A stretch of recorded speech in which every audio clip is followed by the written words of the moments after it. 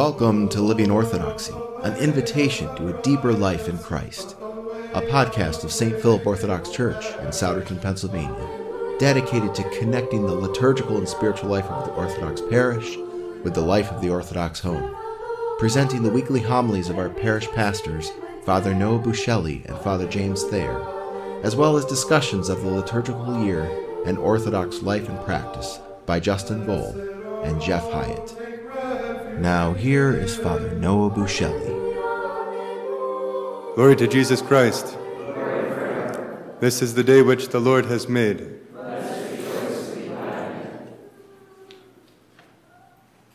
I have a very politically incorrect message this morning, but it's not my message, it's St. Paul's message. About judgment. Judgment is the unpleasant panacea, the one that we want to avoid, but it's the only thing that can heal us. The unpleasant panacea is that Jesus will come again, not meek, but he will come in glory as a king, coming to take back his kingdom. And he will come to judge according to truth. This is what St. Paul says in Romans, right before we picked up our reading. According to our hearts and according to our deeds. This little reading from what St. John Chrysostom called a spiritual trumpet. That's what he said the epistle to the Romans is, a spiritual trumpet. Is so important for us to remember. We tend to think along the lines of American civil religion that God is a big smiley face and that he wants what's best for us. And he will not judge us, he will not challenge us. Of course he wants what's best for us, but that's according to his scale, not according to our scale. That's according to eternity rather than time. We will be judged by our words, our careless words. How many of them have slipped out of my mouth? How many times have I hurt people I love because of my carelessness? We'll be judged by the thoughts that we entertain, by thinking that we are our thoughts and then acting on that. We'll be judged for how we spend our money, how we spend our time, what we invest in. And it's an impartial judgment. It's a judgment of love for sure, but a judgment based on truth and our hearts and our deeds. We just read at 6th hour on Wednesday from Matthew chapter 6, from the Sermon on the Mount. By the way, we're reading Romans and Matthew. If you haven't started reading those with the church, please do that. Our Lord said, "Not all who say to me, 'Lord, Lord,' shall enter into the kingdom of heaven, but those who do the will of my Father." So we can't get around the judgment. We can entertain ourselves to distraction because it's an unpleasant panacea, but we can't get around it. Between here and eternity, there's only one gate. So I'd like you to make peace with it. Instead of avoid it, instead of bury yourself in your phones. Good timing. There's another one too. My phone has gone off in church, so I never judge. It's happened to me. Instead of burying ourselves in our phones, instead of burying ourselves in our careers, in our pursuit of happiness, Let's elevate ourselves to the high calling that God has given us. With the judgment in mind, I want to give you the happy part of this. It is possible to know and to do God's will. I was having this discussion at a house blessing recently. Father, how do we find God's will? Is it possible to know God's will? Yes, it is. We read Romans chapter 1, verse 10, where St. Paul says he wants to visit the Christians in Rome. He wants to find a way within the will of God to come to them. God's will is not a static, linear, connect the dots. I have to make this choice and then that choice. Ready to be struck down at any moment. No, God's will is a sea that we are navigating through. And we can find ways in His will. Back to judgment for a minute. How do we avoid judgment? It's by judging ourselves when we have found ourselves outside of God's will. Judging ourselves and running back to Him. The church teaches us every evening in the prokimena that we chant. One of them is, I forget the psalm verse, Thy mercy, O Lord, shall follow me all the days of my life.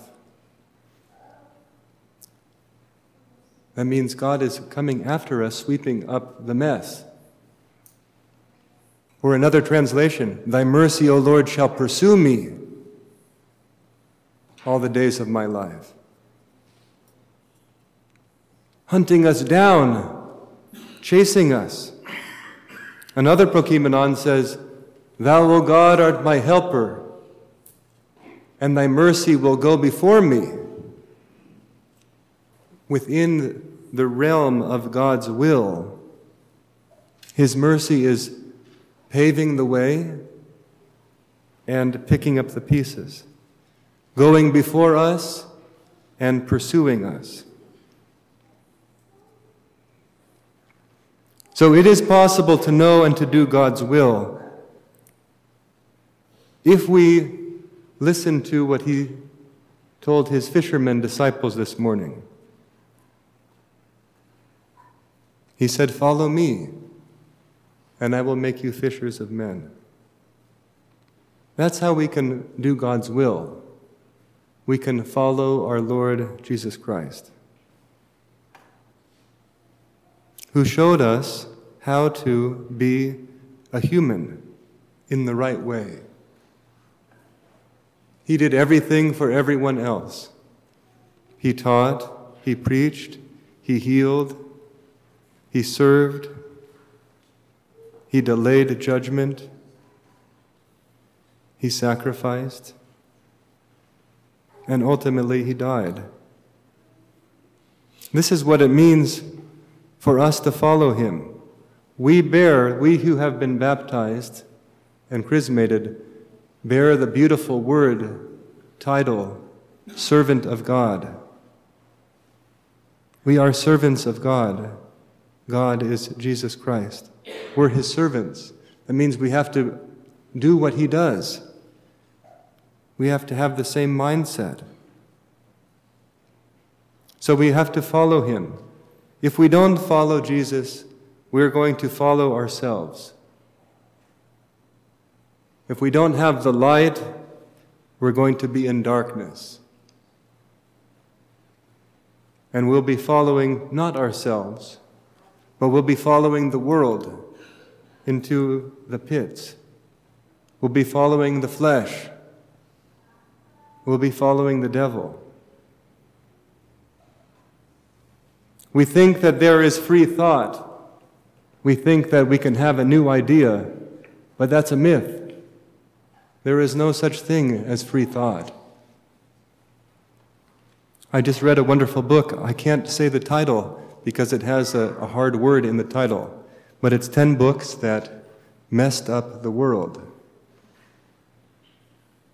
Messed up was replaced there.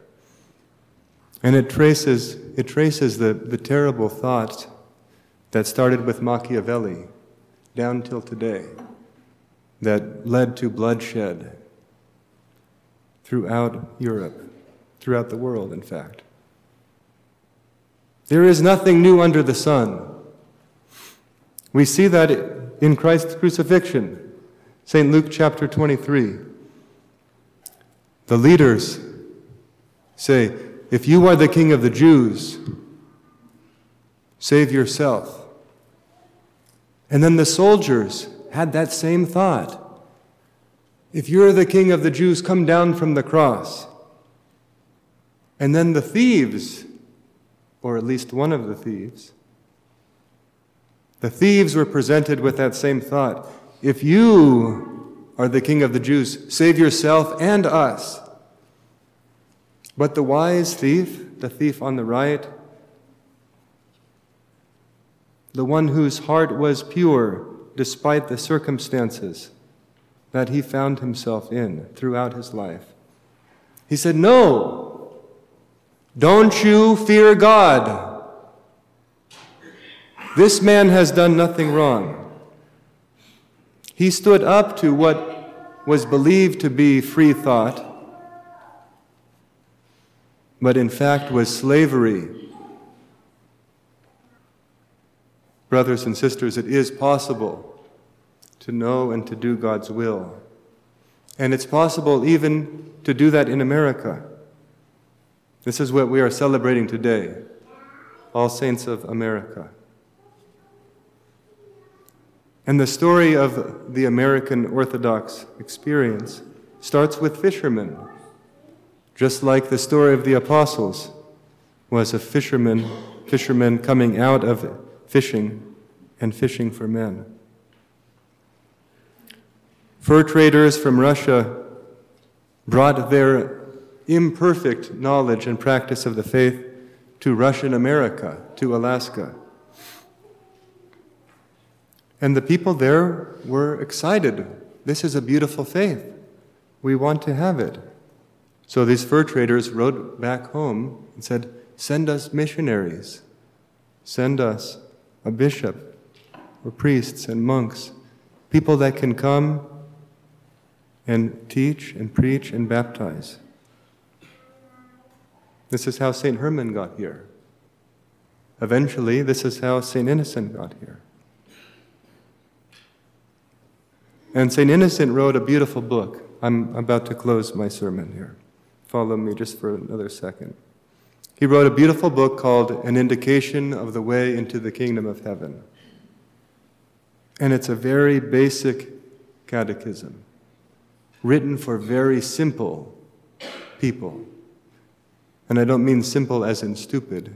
I mean simple as in direct, uncomplex. A very simple catechism in which he says, this is what Jesus Christ has done for us. This is how we can follow him. And if we do, this is what we can expect. And he says to follow him, we just have to deny ourselves, take up our crosses, the sufferings that we have in our life, and then we can follow him and do his will. So brothers and sisters, the judgment is real. But we can judge ourselves and throw ourselves on God's mercy and restore our baptismal purity in Holy Confession. The judgment is real, but the outcome is beyond words. That's what St. Innocent said. He said, I can't even begin to describe the riches of those who follow Christ in eternity. The judgment is real. The stakes are high. But it is possible to know and to do God's will. And it is worth knowing and doing God's will. And we have not only examples, but we have intercessors in St. Herman, St. Juvenali, St. Peter, St. Innocent, St. John, Nikolai, Raphael, St. Yaakov, St. Alexis, and many saints, many known that I can't remember, and many unknown that we'll never know, little pockets of sanctity throughout our land. By their example, by their prayers, by our Lord's life and death and resurrection, may we get to know Him and His will, our place in His will, so we can follow Him